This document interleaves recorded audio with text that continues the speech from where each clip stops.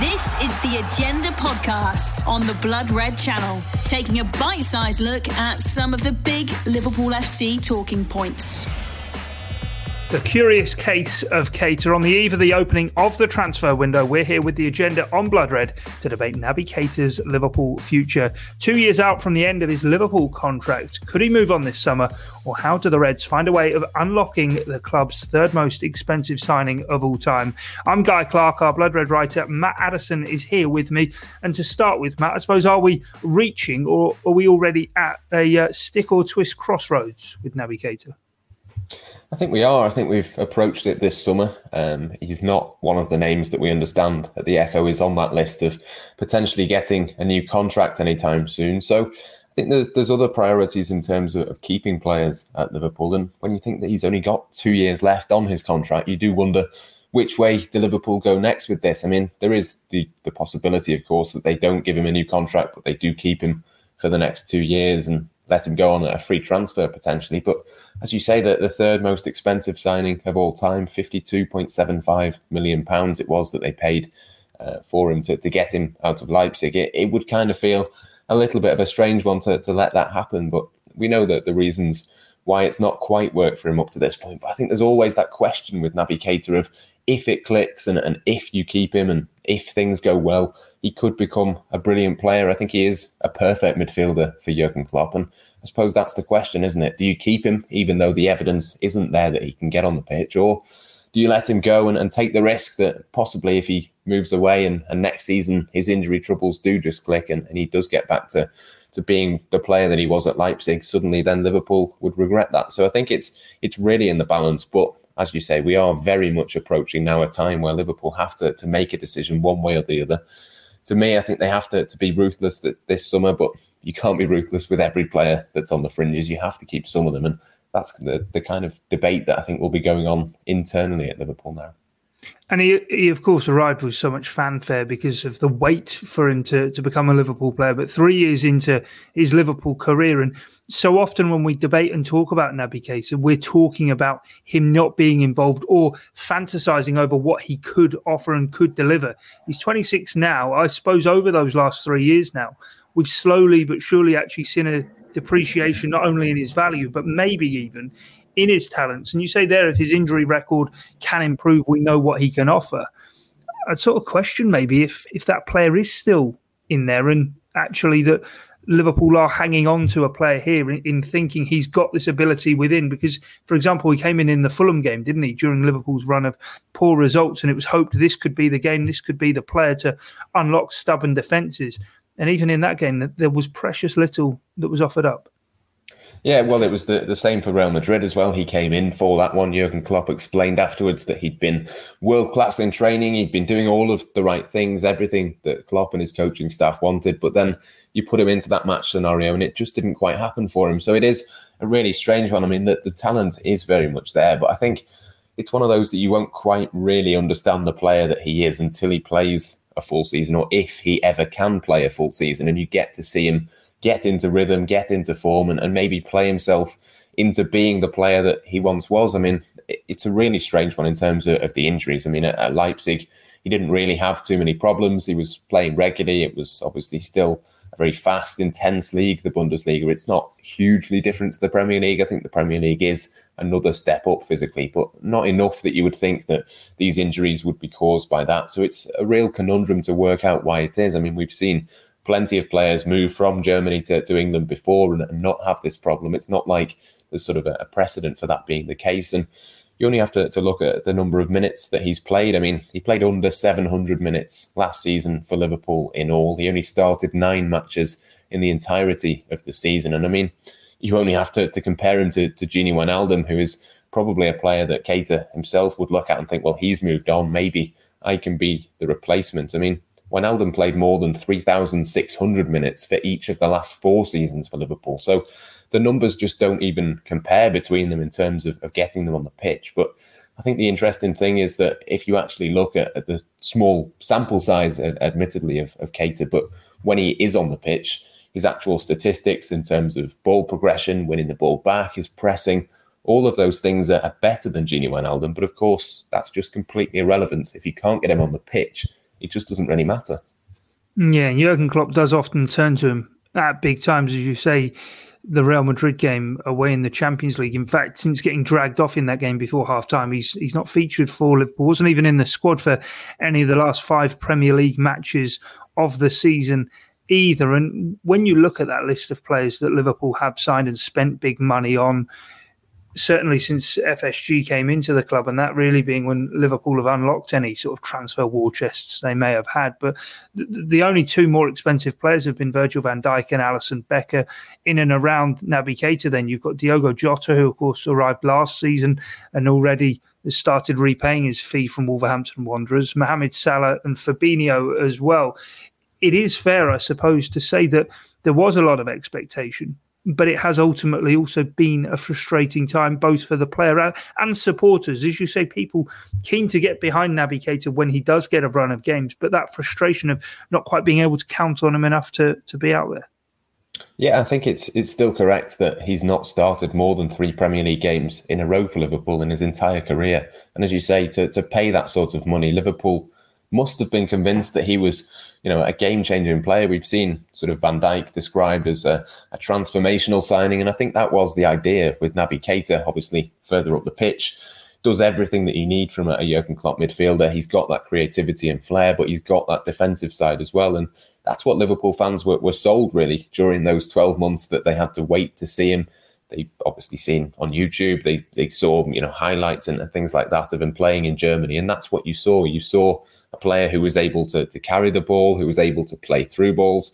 And we have seen it at times at Liverpool, but that's the frustration, is that that his ceiling is incredibly high. He is a perfect player to play in this Liverpool team the way that Jurgen Klopp wants to play. And I think the idea probably would have been for him to come in and move Gini Wijnaldum out of the team when he came in. Obviously, that could happen this summer, but it's just not happened for him over the last 3 seasons that he's been here. And I think that's it, isn't it?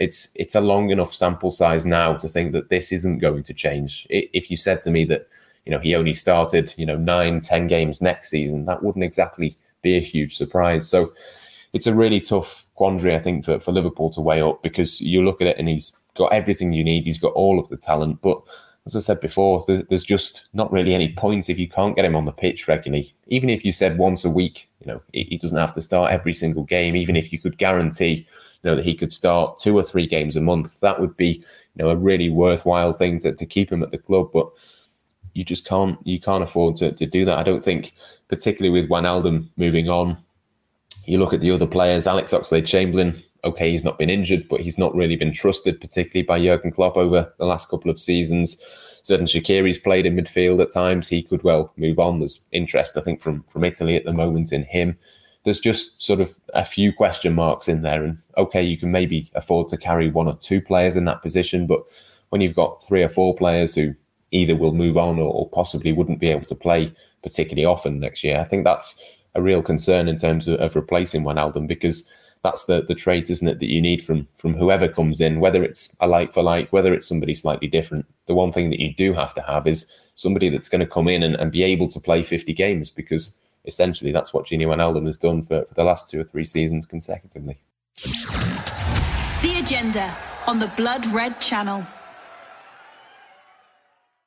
He was sort of, I suppose, the dream signing, wasn't he, for Liverpool, Naby Keita? He was a pressing monster in the midfield. He was creative. He could get around the pitch as well. But unfortunately, the engine to be the engine for Liverpool, quite frankly, hasn't quite been up to it and has broken down on a number of occasions. And so that leads us then to 2 years on from the end of his contract then, or 2 years out from the end of his contract, I should say. The fact that, I suppose, this summer, Liverpool would listen to offers. It wouldn't just be a straight no to anything that came their way, albeit, of course, they've got a near on £53 million fee to try and recoup somehow. I'm sure they're not going to try and get the full fee back, but say even a £30 million bid, Matt, it would have to be considered, wouldn't it?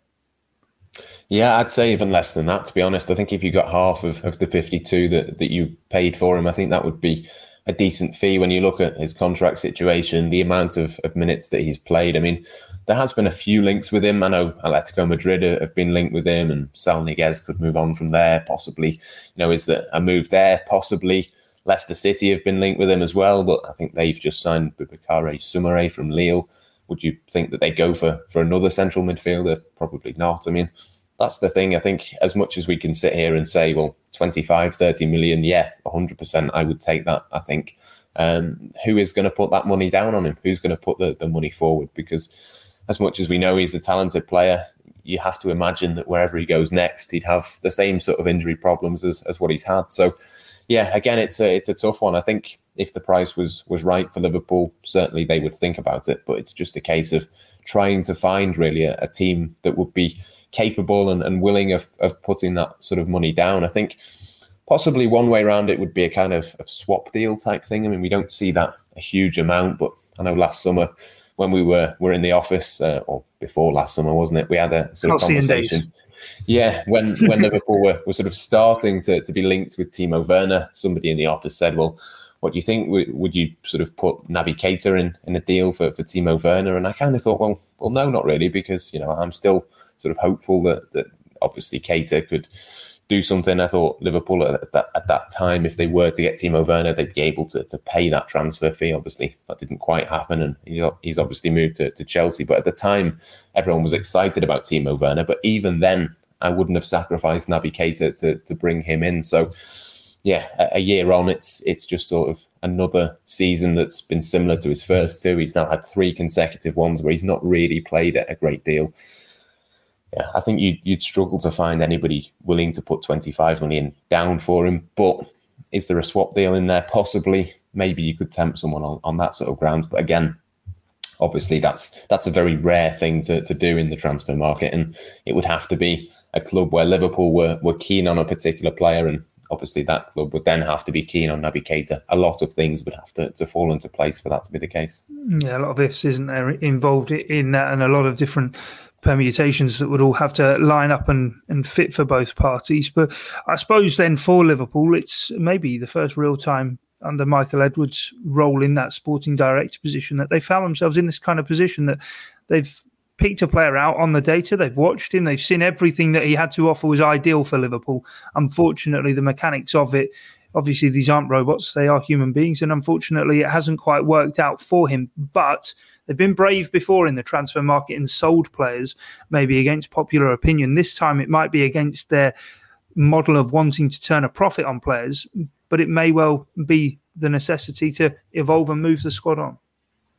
Yeah, to be honest, I wouldn't necessarily even say that they've got it wrong on Keita. I think they've got it right. They just couldn't have foreseen that the injuries would take place. I think if he wasn't injury prone and he wasn't always on the treatment table, then Liverpool would have a player that was worth the 52 million that they spent on him. I don't think they identified the wrong player, because there wasn't really any evidence that he would be quite as injury prone as what he has been. So that's the strange thing. And yeah, as much as we sort of praise Liverpool's recruitment and that sort of thing, there are certain things that you just can't predict. And I don't think, this was something that anybody would have seen coming. I think when Liverpool moved for him, there was other teams interested in him as well. Liverpool obviously got to the front of the queue. They used their sort of contacts within the Red Bull group and stuff like that to get on top of this and sign this player. And everyone was rightly excited about it. But yeah, we've said it 1 or 2 times. If you can't get him on the pitch, there's just no point. But I don't think it was Liverpool's fault necessarily that